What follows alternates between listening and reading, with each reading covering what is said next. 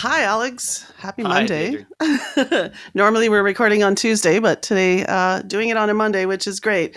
Although, we have that after the weekend kind of catch up that we're not catching a whole A full little bit, day kind in of like waking between. up, but it feels like a good way to kind of start the week with just like some kind of relaxing conversation. Kind Yeah. of get to talk to our new guest and everything. I'm glad the weather's nice. We had terrible storms like all weekend, but Oh yeah, I know. Back and forth all day. We out. I'm just sitting beside a window looking into our backyard, and I can see where we have the fire pit going because we managed to squeeze a fire in Saturday night in between oh, the excellent. rainfall. And then Leslie's got her two little workshop tables out there where she's out working on wood, and then hauls the saws all back in for the rain, and then back out again when when there's a bit of a sunny Oh, break. so Leslie's the handy one then. Yeah, she likes to do all that kind of stuff. And she got a table saw for Christmas, so she's been steadily building. And I've got my Excellent. list going. And I mean, the list is getting shorter. She's built quite a few things, which is I'm so impressed every time. I mean, I look at stuff. I'm smart, but this is not a place where I'm smart. And I look at stuff and I think, okay, how is she going to put that together for me? Because what we do is we reclaim wood from the side of the road, right? So for example, Oh, one of the cool. Yeah. planters in our front yard is actually she came home one day in the middle of winter with four dresser drawers and sat them on the front deck, and I'm like, oh my god, what are we doing? this The front deck is looking like anyway. But what she wound up doing was taking the two larger ones and mounting them onto feet essentially and turning it into a two-tiered planter. So it Oh, looks cool. like, Yeah. yeah, it's really cool. And so we have some veggies that we grew. We did this winter sowing where you put all your seeds and everything into used windshield washer buckets. You cut them all the way around almost completely. So there's a hinge and put holes in the bottom and you fill them full of soil Ah. and put the seeds on, take the lid off, and you just leave them outside. We put them outside in February. And so we took them, opened them up in the summer. We Mhm. did have a slight issue with naming them. We had put numbers on and I had my spreadsheet, but the numbers faded. So some stuff we're not sure what's Oh no. coming up, but but we'll see. And I mean, we have an overall list, but I wasn't, some numbers held up under the sun and some numbers didn't. So I couldn't correlate them to my list. But anyway, so we've got those in this planter and it's doing extremely well. I'm really happy I did the winter sowing thing. So she's done that and she's done a planting table for me. So I'm out there every weekend and in the evenings if I can, planting away, which is Yeah, that's excellent. You get to see the I'm sure it's interesting to see all these kind of like strange little pieces like the drawers you mentioned kind of and get to see what they turn into and stuff. You start with something a little yeah. strange, but then you end up with something new, which is really cool. Yeah, she built a table for the back deck because we had one of those round sort of metal ones and she always hated it. I didn't know. So she said, "That's it. I'm replacing this table." So she built a table for the back deck and she took a chair seat and she turned it upside down and she attached it to the four legs near like underneath the table as like a lower shelf that's got like a rib Oh, around it. okay. Yeah, yeah, it's really handy because we put stuff in there and it's so windy because we back onto a large green area. And so it's windy all the time. So we can put our stuff in there and it's kind of protected from the wind. So, Yeah, we've got yeah, a bit of that here too, like a like kind of big back lot, lots of greenery back there, which we're really appreciative for. But no, I've been thinking about kind of starting like a little garden or something like a trellis myself as well, just because that we're up on the second floor, so I'm right. interested in kind of making like one of those like window herb gardens or something. So maybe I'll see Yeah. if I can get some advice from Leslie on building it then. Yeah, absolutely. She's done quite a few things. We found a wine rack, a wooden wine rack on the side of the street, and I grabbed it. She didn't want to take it. I said, "Let's take it." Well, we've now turned it into trellises for a number of the climbing plants that we Oh, have. that's So fantastic. that's very cool. So I guess we should maybe stop talking and go get Colin. I'm excited to talk to you. Yeah, we'll get the show started. Okay, we'll be back in a sec. Well, hello, everyone, and thank you for being here. I'm so excited to interview my friend Colin Druin from Pride at Work Canada today. We have remote video production that's brought and producing our podcast this afternoon. And if you're watching this on YouTube, you'll see we have ASL interpretation, and that's brought to you by Maple Communications Canada. So I'm going to take a minute and introduce myself, and then we'll let Colin chat because we want to hear from him. So my name is Deidre Guy, and I am the founder and I guess president of the Inclusive Workplace and Supply Council of Canada. And what we do is we find businesses that are owned by people with disabilities or by veterans, and often the two intersect. And we put them through a certification process that certifies them as an official diverse supplier here in Canada. And then we introduce them to corporate Canada and governments in Canada who are looking to diversify their supply chain and to add these disabled businesses and veteran businesses into their supply chain and look to do business with them. So thank you again for being here. We have Colin Drew, and as I mentioned, I'm so happy and excited and proud to have him here as part of our IWSCC first season. So Colin, welcome, and just tell us a little bit about yourself and what do you do? Sure. Well, first, thanks so much for having me. It's really wonderful to be with you, and it's wonderful to see you. I I know. haven't seen you in such a long time. So, yeah, my name's Colin. My pronouns are he, him, and I'm the executive director of Pride at Work Canada. We're a national nonprofit, and we function as a member services agency for employers. So, we work with about 250 employers across Canada, and we support them in their diversity, equity, and inclusion strategies as they pertain to sexual orientation, gender identity, and gender expression. But obviously, when you're working with queer and trans communities, folks from queer and trans communities come from every walk of life, every other type of identity, every race or ethnicity, every religious background, every, folks of all abilities, folks of all languages. So we all often have to take a look at some of those other parts of the identities of the communities that we work with as well. And we also have a few public facing programs now. So we've got a couple leadership programs, some networking programs. So making some inroads into how we work with job seekers as well. Super excited to be here and talk to you a little bit more about what we do. Well, thank you for that. And I've been watching you. We did some work together a few years back, and I know that when we have more time as organizations, we'll do some further work. And the disability world kind of intersects in that same way too as the LGBT community does, and so we have something in common there where disability can be part of any person's life, whether they race, color, gender, all that sort of stuff. And I guess the same thing happens in the LGBT community. So that intersectionality part is really interesting to me. And it was a word that I've just learned in the last, 5 or 6 years or so. It's something that I love that you're working and digging into. So tell us, can you get into like sort of the grassroots of Pride at Work? How did it start, and how long have you been there? And so where has it come to under your leadership? Yeah, Pride at Work Canada started in 2008, and it was a volunteer-run organization that was really focused on getting the kind of queer and trans inclusion agenda, on the desks of corporate Canada, just really trying to get folks to kind of pay attention to some of the specific things that need to be done to bring down barriers for folks in the community and really ensure that, people who are queer, trans, two-spirit, however they identify, are able to get access to good jobs and rising incomes. So the beginning of Pride at Work Canada really focused on a lot of, what some people might say like white collar professions. So consulting, Okay. like legal, finance, that kind of stuff. They did a lot of networking. And after a little while, I believe that the volunteers who were running the organization realized, this country is full of just really super qualified, competent, ready to work folks from the community. And if we just focus on those people, we're not really going to see a ton of movement on the barriers to employment side of things. So they hired their first executive director and started doing more programming for employers. So then I came along in 2014. That's when I took the position of ED after there had been a vacancy in the role for about a year. And I decided to switch the format of the agency to that of a member services organization. So really setting up the participation with Pride at Work as a membership. And, at that time we had about 30 employers engaged. and try to set up a formalized membership program. You give us a fee every year. We will give you a certain set of services every year, and we are going to help you get access to that queer and trans labor market in Canada. And so that was 2014, and now we're here in 2022, and now we've got 250 employer members. And we work with over 70 community groups as well. So those are community organizations like IWSCC they get all of the same benefits as our corporate members, but they don't pay us a damn thing or a darn thing. Sorry, I love that part. I don't know if I can curse. You can say damn on this curse podcast. On yeah.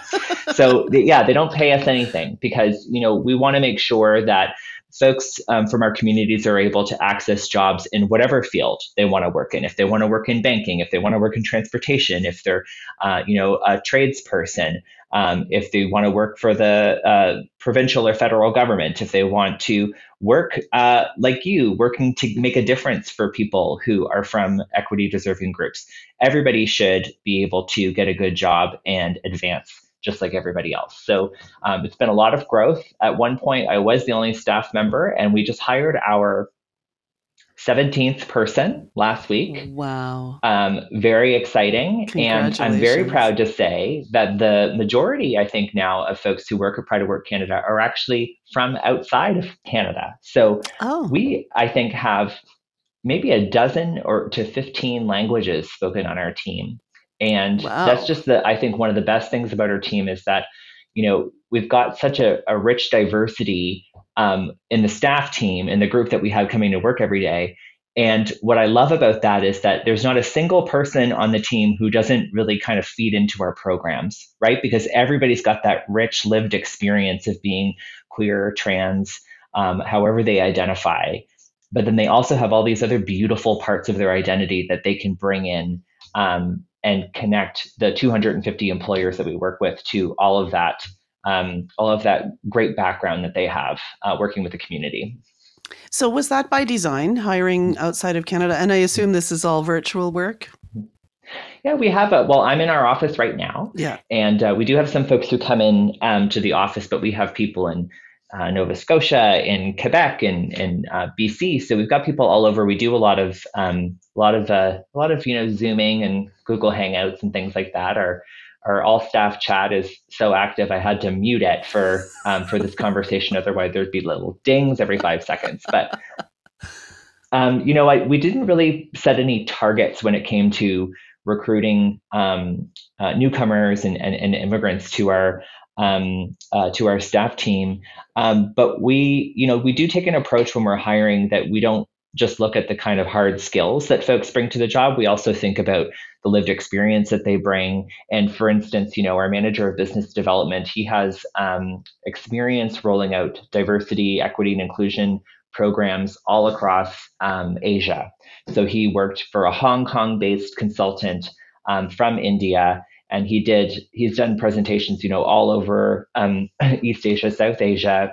And, that's just such a valuable experience because most of the companies we work with are global companies, right, that actually have to think about how they're going to include folks in many different jurisdictions, including jurisdictions where it might actually be illegal to be openly gay, or it might be illegal to be trans, or you might face state-sponsored violence, or just general day-to-day violence because of who you are. So it's really important for us to get that global perspective, but it's also important for us that our team and our board are as reflective of the communities that we serve as it can be, because that's how we're going to be able to make a difference across a super diverse group of folks that we work with at Pride at Work Canada. That's amazing, and I love that approach. And I'm actually going to consider that on our own hiring practices as IWSCC becomes larger. I think that's and so to have 250 member companies at this point, and what's that, about 8 years, something around that time frame, 8, 9 years, 7, 8 years, something? Yeah, I've got the crow's feet to prove it. 8 years. So that's an incredible strategy, and one that that's foresight like you wouldn't believe, because you've really been able to take this organization into a direction it probably wasn't headed in when you first came along.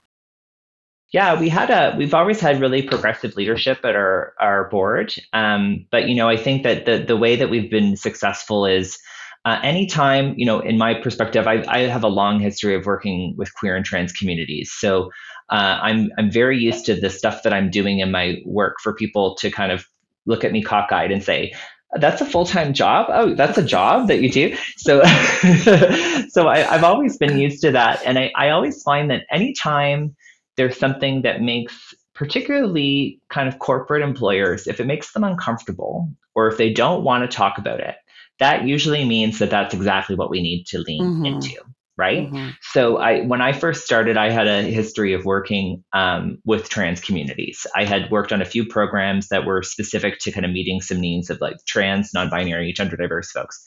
And a lot of the people that I started working with back in 2014, when I began my role, they were cisgender people, so they were not transgender, and they were gay or lesbian or maybe bisexual. And they were looking at the strategy in their organization from their lived Mm-hmm. experience, where they had constantly faced homophobia, and they maybe didn't know a lot of trans people, or they did know trans people, but they didn't know that they were trans because those folks were not out to them, because the Mm-hmm. majority of trans folks that I know are not out in their Yeah. workplace. So I from the beginning really wanted to lean into that and say, your strategy here at whatever bank or whatever law firm, it looks really solid when it comes to including people who are gay and lesbian. What do you have in terms of guidelines for folks who are going to transition in the workplace? What do your health benefits look like for people who would look for gender affirming care, that sort of thing? And they kind of looked at me like I had two heads sometimes and said, well, we Mm-hmm. don't have any of those people working here. And I said, well, those people are a very important part of the Canadian economy, and they work everywhere. And they have a lot of trouble getting good jobs in this Mm-hmm. country. So if you want to be an employer of choice, if you want to move in the right direction and kind of see around those corners, you're going to see the importance that trans and gender diverse folks um, bring to the labor market in Canada. And it was difficult for a while because not everybody wanted to expand their strategy that way. But then in 2018, the Canadian Human Rights Act was amended to add gender identity and gender expression. So federally regulated employers, and really all employers in Canada at that point, had a new responsibility to trans and gender diverse communities, where they have a new legal obligation to those communities. And then suddenly I'm everybody's best friend, and everybody wants to know, what was all that stuff you were saying about trans Remember? inclusion a couple of years ago? So I just always think that if there's a subject matter that people are not talking about, that's where we need to go. And that's where, Jade Pichette, who is our director of Yes. Love programs, Jade. Yeah. Yeah. Jade is fantastic, and Jade really helps us see around those corners. If you want to talk about, some of the most cutting edge stuff, the best webinar that we have ever done was done last summer by Jade, and it was the intersection of queer and trans identities with accessibility, with a real focus on neurodiversity. And Mm-hmm. if you actually look at the numbers, folks who are trans or gender diverse, it's much more likely that they're going to have a diagnosis um, around neurodiversity. It's just Okay. statistically that's what happens. And I don't have a lot of information on why or where that comes from, but it's just something that we see a lot.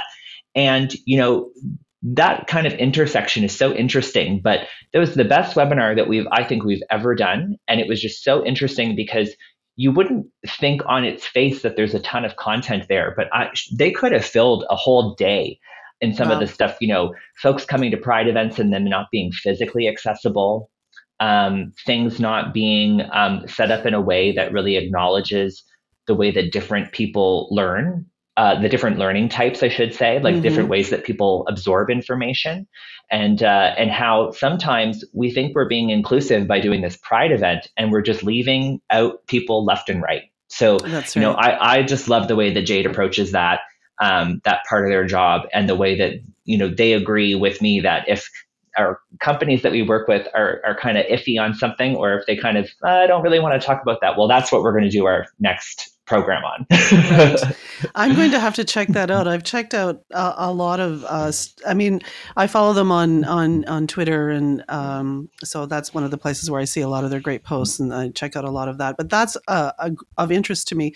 And I thought that you were going to say that folks in the queer and transgender community are diagnosed with mental health disabilities, and then you kind of took a left turn on me and said neurodiverse, and so I was like, okay, that doesn't make as much sense as mental health would in terms of what they've gone through in order to get to where they are at the moment. Neurodiverse is a whole new ball game, though, and that's very, very interesting.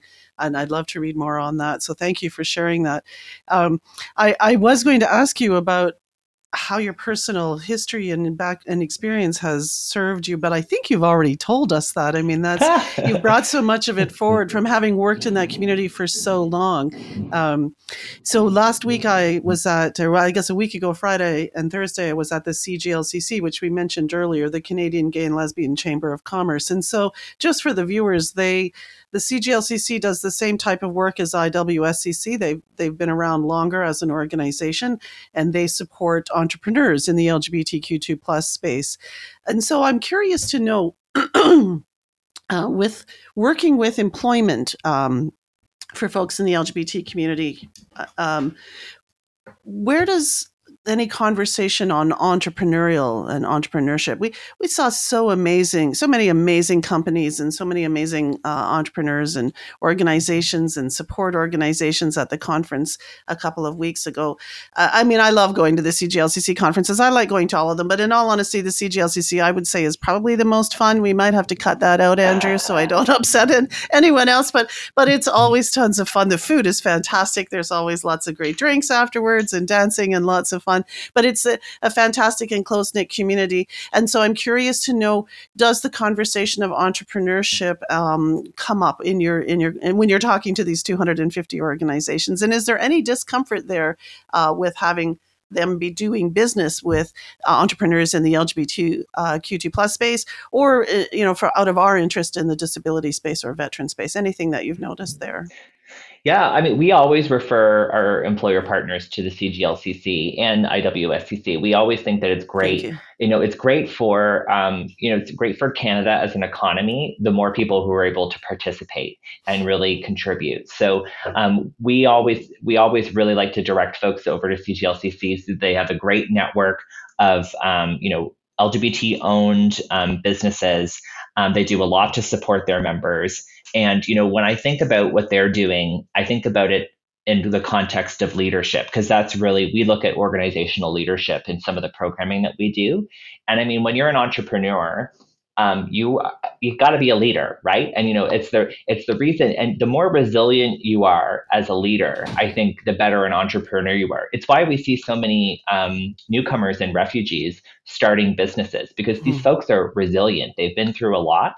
And it requires that entrepreneurial spirit. And I actually think about it a lot in the context of being queer and trans. I mean, I think about some of the barriers that people face to just getting their family to use their name, right? Because they transition, they change their name, and getting your whole professional network to see you in a way that they didn't previously see you. I mean, that takes guts. That takes ingenuity. Yes. So I think a lot of folks bring that. And I think that too about people with disabilities, people who are neurodiverse, people with learning disabilities. It takes a lot to persevere. And I think those are the kind of people you want to be working with. The people who have been fighting their whole life just to be given a chance. And that's really what I think about when I think about leadership. We were just actually really fortunate. The Future Skills Center gave us almost $200,000 to research queer and trans people in positions of leadership and how they got there and what they had to overcome to get there. So we hired Misha Goforth. She's a researcher. She's leading that project. And the thing that I actually find the most fascinating about the way that she's approaching that and the way that we want to approach that research is that a lot of queer and trans people, like you said about people with disabilities, sometimes we have to compromise and we have to choose like one part of our identity that we're going to lean into a little bit more. I hear this a lot from queer executives who are racialized, particularly folks who are Black, who are Indigenous, not everybody, but I hear often from some folks who are racialized, it's tough for me to be out in the workplace because I'm already marginalized in this way where people have me, they think they have me figured out as soon as they look at me.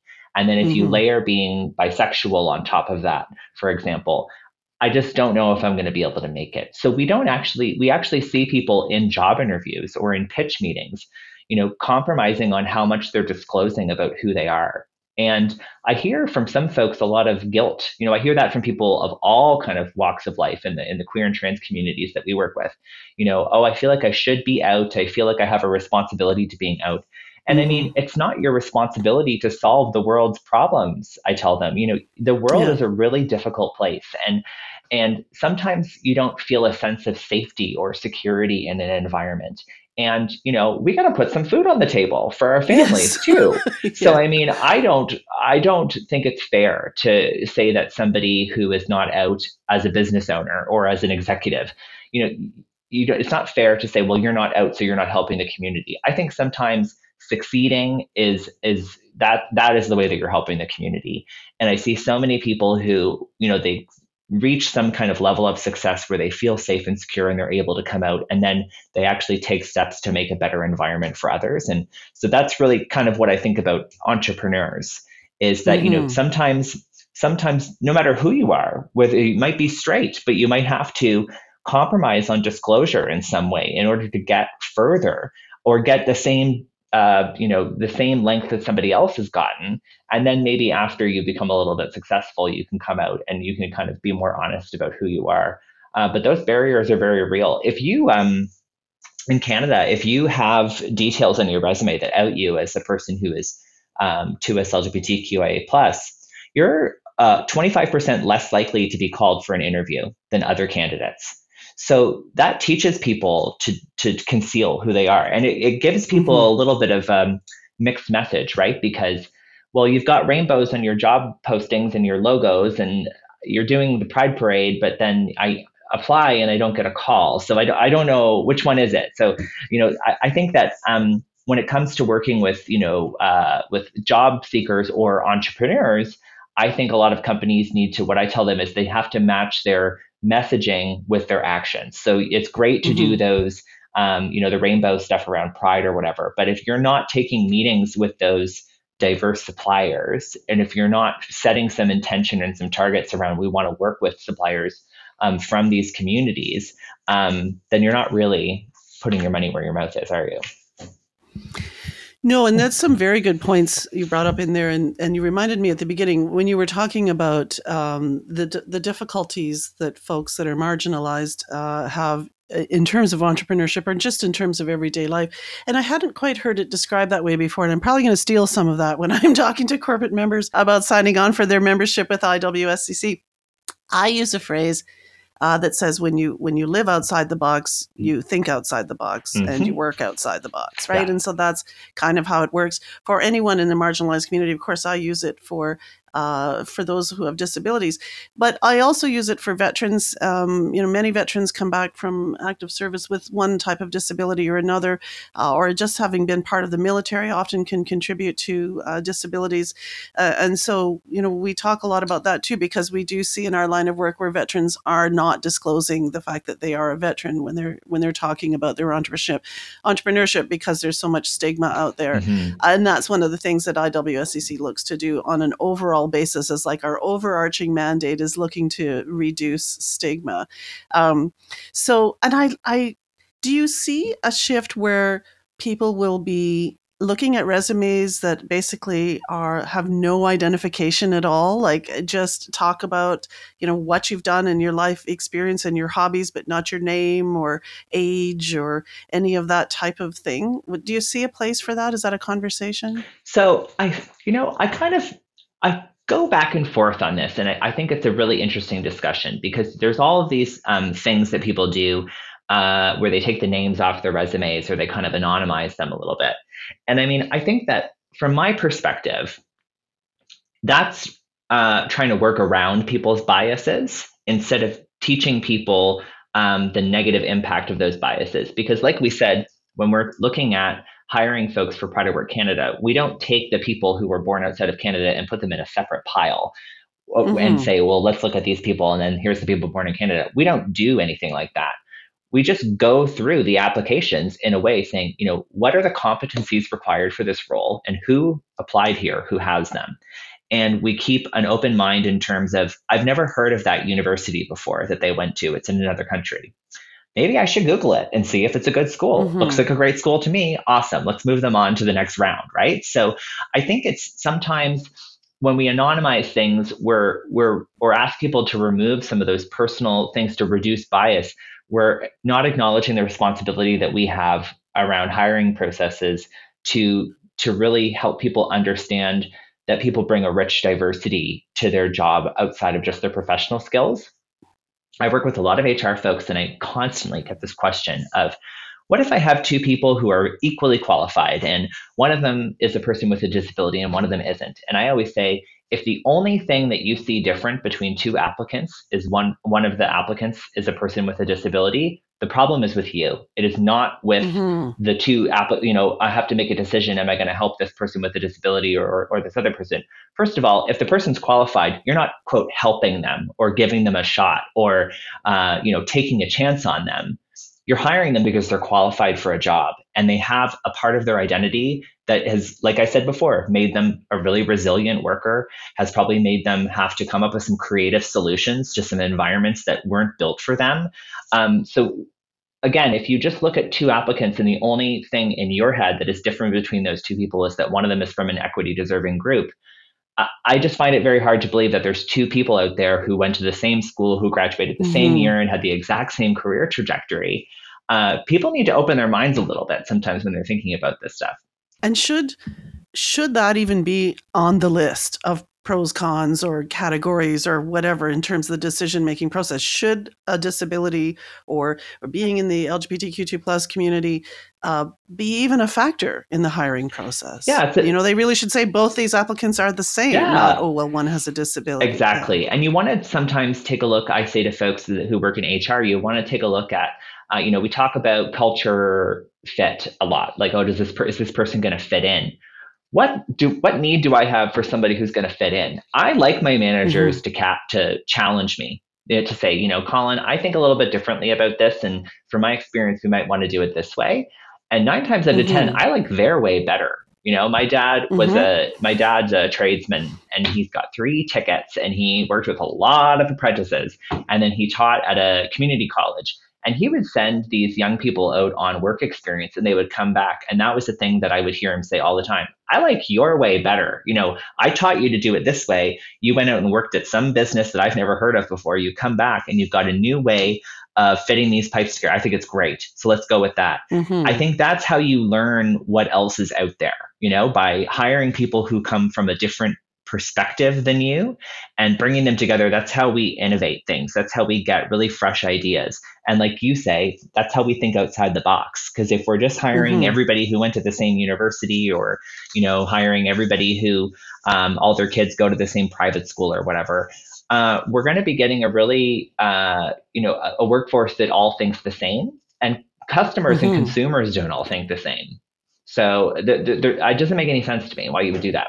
No, I completely agree. It just puts you into this siloed position as an organization, and then you're only going to be attracting the people that you have. You know what I mean? So it's just absolutely it's basically tanking the organization. I think that we should look at that for a much larger conversation that we won't have today, but just as a country, right? Well, we've got a big skilled labor shortage, like a looming shortage coming up for skilled labor. And it's not just going to be filled by all of the people who have been in some of those jobs before. So we got to get creative and we got to attract them. I just came back from the Canadian Apprenticeship Conference in Halifax, my hometown. And one of the things that I learned from one of the sessions there was if we could just teach some of the journey persons how to text.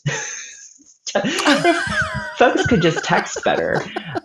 They would be able to communicate with younger folks or people who are not comfortable talking on the phone. It's just like a cultural thing that younger folks are more into text communication than they are into calling on the phone. And I was like, oh my goodness, that just helps you with so many different groups of people right there. Yes. Yes, that's interesting.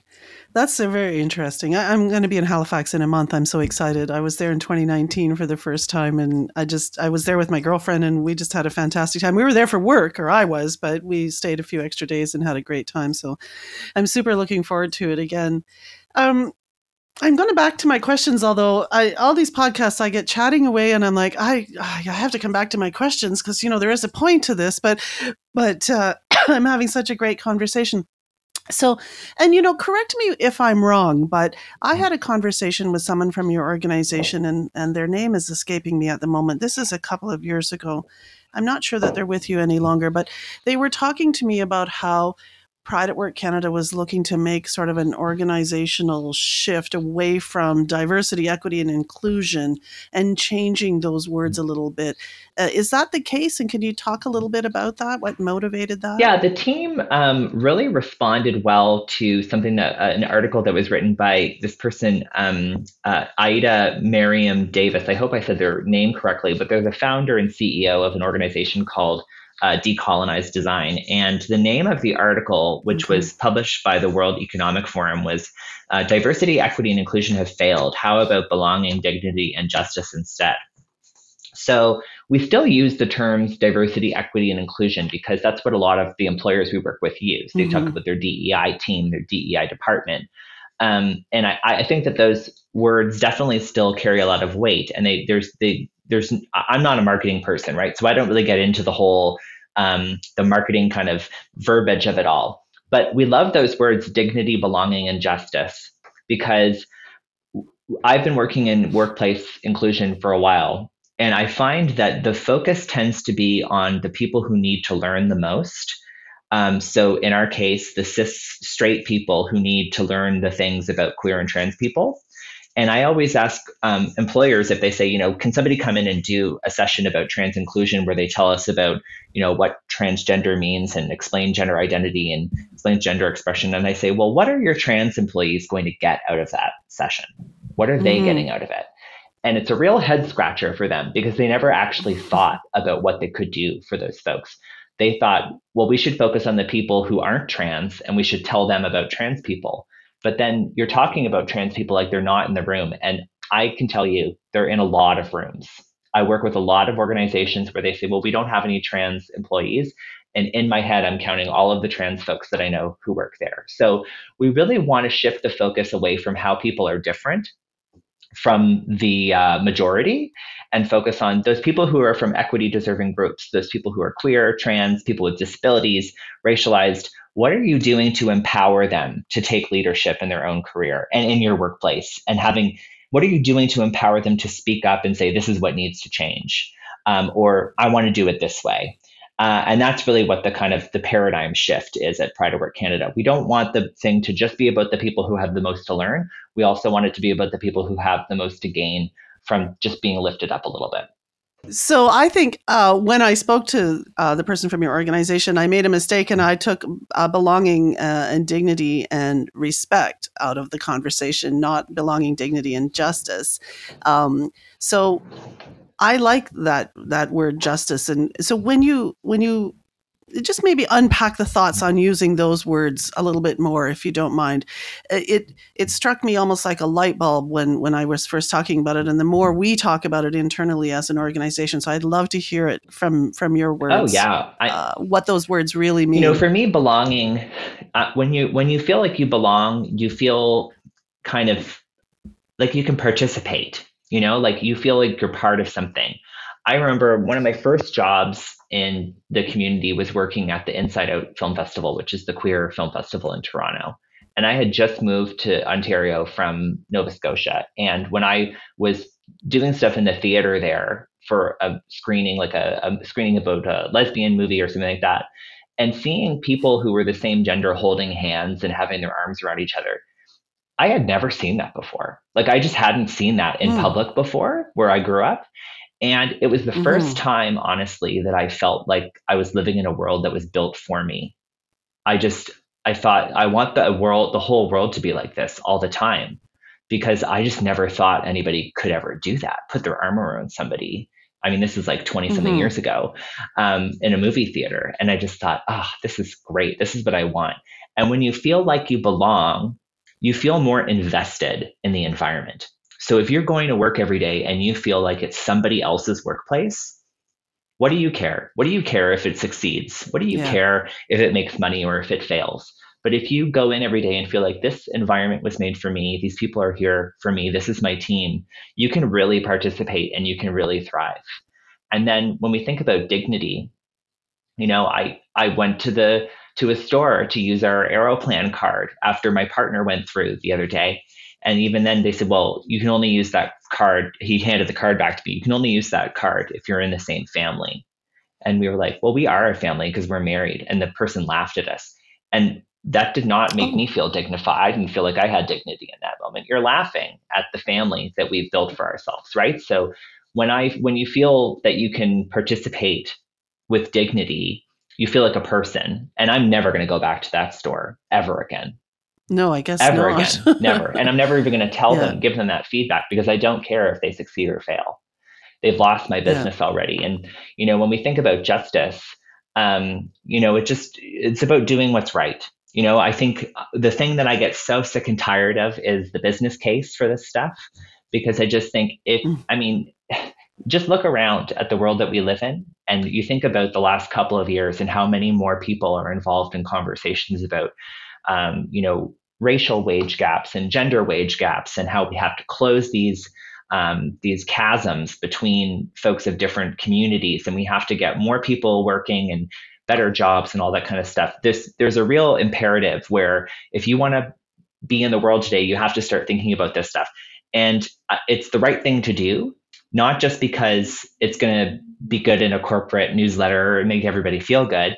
The more people who can participate in in the economy in Canada with dignity, and the more people who can get good jobs, pay taxes, have incomes that rise, the better it is for everybody. And that is how we create a just Canada, where everybody can achieve economic success. Everybody can advance at the same rate, because we're not all advancing at the same rate right now.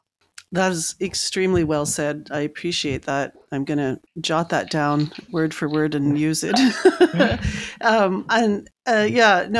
love it. I loved the whole concept. And I think that that's what happens is organizations. Well, we've got our DE&I team.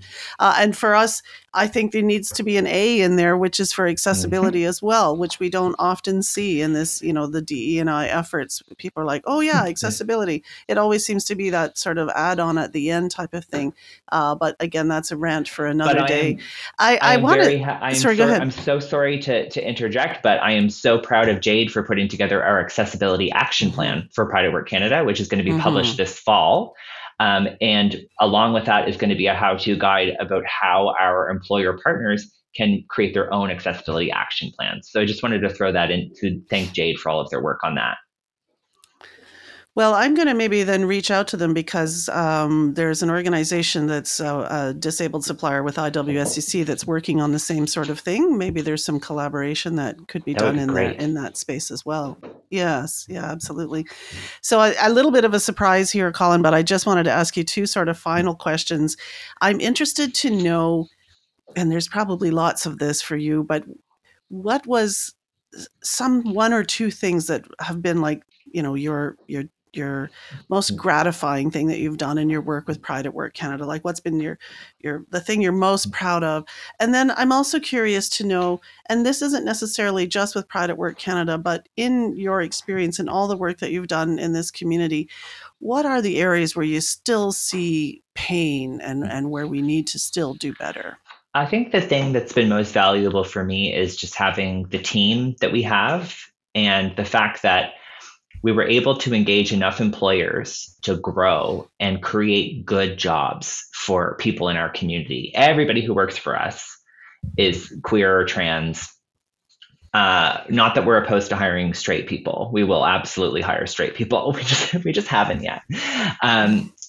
We don't get a lot of applications. Lots of great ones, and we've had some really amazing straight allies on the board as well, and that's been really important to our success. But I think building the team and being able to create good jobs that we pay folks we find out what the kind of average pay is in our sector for certain jobs, and we really try to shoot above that. We have Nice. benefits that include gender affirming care. We added to the mental health cap last year, and this year at our year end, we were able to do cash bonuses for our staff, which is not. I've worked in the nonprofit Very sector nice. my whole career. I cannot tell you when I've ever gotten a bonus. So That's yeah, unheard being of. able to do stuff like that and really take advice from the staff on what we can be doing to be creating a more inclusive environment. We want to be able to do that. And we won an award from Charity Village that was best employer for DEI, not for DEI consulting, but for our own internal practices, best nonprofit in Canada under 25 employees. So that was a huge achievement. And a lot of our staff have that award in their email signature, which that's you walking your talk. Yes, exactly. And I'm the fact that they're proud of it makes me proud of it, because they're proud of where they work. And I love that. In terms of what needs to change, I think that what comes to mind for me is that particularly when it comes to queer and trans communities, is that a lot of employers like to do kind of a blanket strategy for the whole community, but we don't actually see the challenges being felt evenly. When we look at instances of violence in the workplace or otherwise, trans women are at the greatest risk of every type of violence that we see in Canada. And when it comes to kind of getting even a little bit more granular, Black trans women are 2,500% more likely to die by homicide than white trans women. That is devastating. Wow. That's some devastating information, right? So 2,500% more likely to die by homicide. So when I go to an employer, when we say, what about a program that's specific to Black trans women or racialized trans women? And they say, well, I don't know, we want to be pretty general. Well, we say, the problems are not general. So let's talk about how we can have some of these very targeted solutions. So when I see some of the companies we work with, there was one company that did a targeted recruitment session for queer and trans people who are racialized. And they had some of their staff who are of that experience come and meet and connect with some job seekers. And I mean, stuff like that, I love that, because you're taking a really specific approach to fix a really specific problem rather than just checking a box, right? You're just saying, oh, well, we did the LGBT thing for a year. They're doing things that are appealing to this very specific population that really, really needs their help. So that's what I think needs to change. And it's great to see that some folks are already going in that direction. That is a staggering statistic. Absolutely staggering. And so is there any information on just trans women in general versus women who are not trans in terms of homicide rates? I'm sure it's significantly higher. I'm just curious to know if you have that. Trans women are 4 times more likely in general to die by homicide than cis women.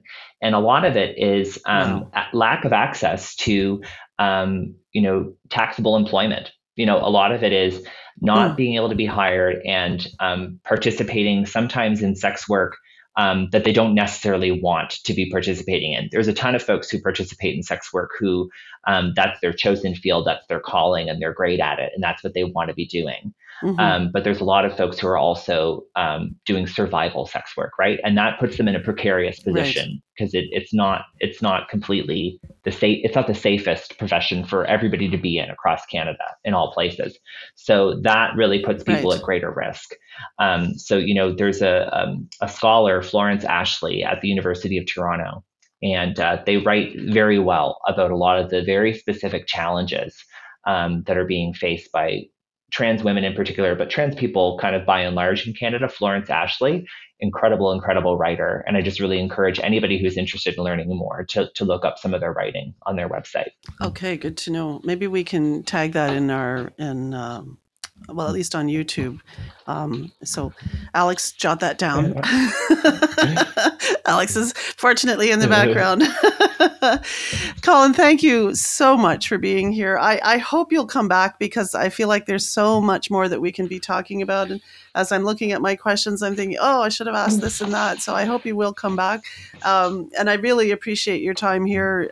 It's been fantastic to learn. And I enjoy your company. We have great conversations, and we'll meet for half an hour, and suddenly it's an hour later, and we're still chatting away. So I really do appreciate you being here. I just want to thank everyone also for joining us today. For more supplier diversity content, you can check us out at iwscc.ca. You can find us on YouTube or listen in on your favorite podcast program. We have new episodes every 2 weeks. So be sure to follow us. And thank you again, Colin, for being here. Thanks for having me.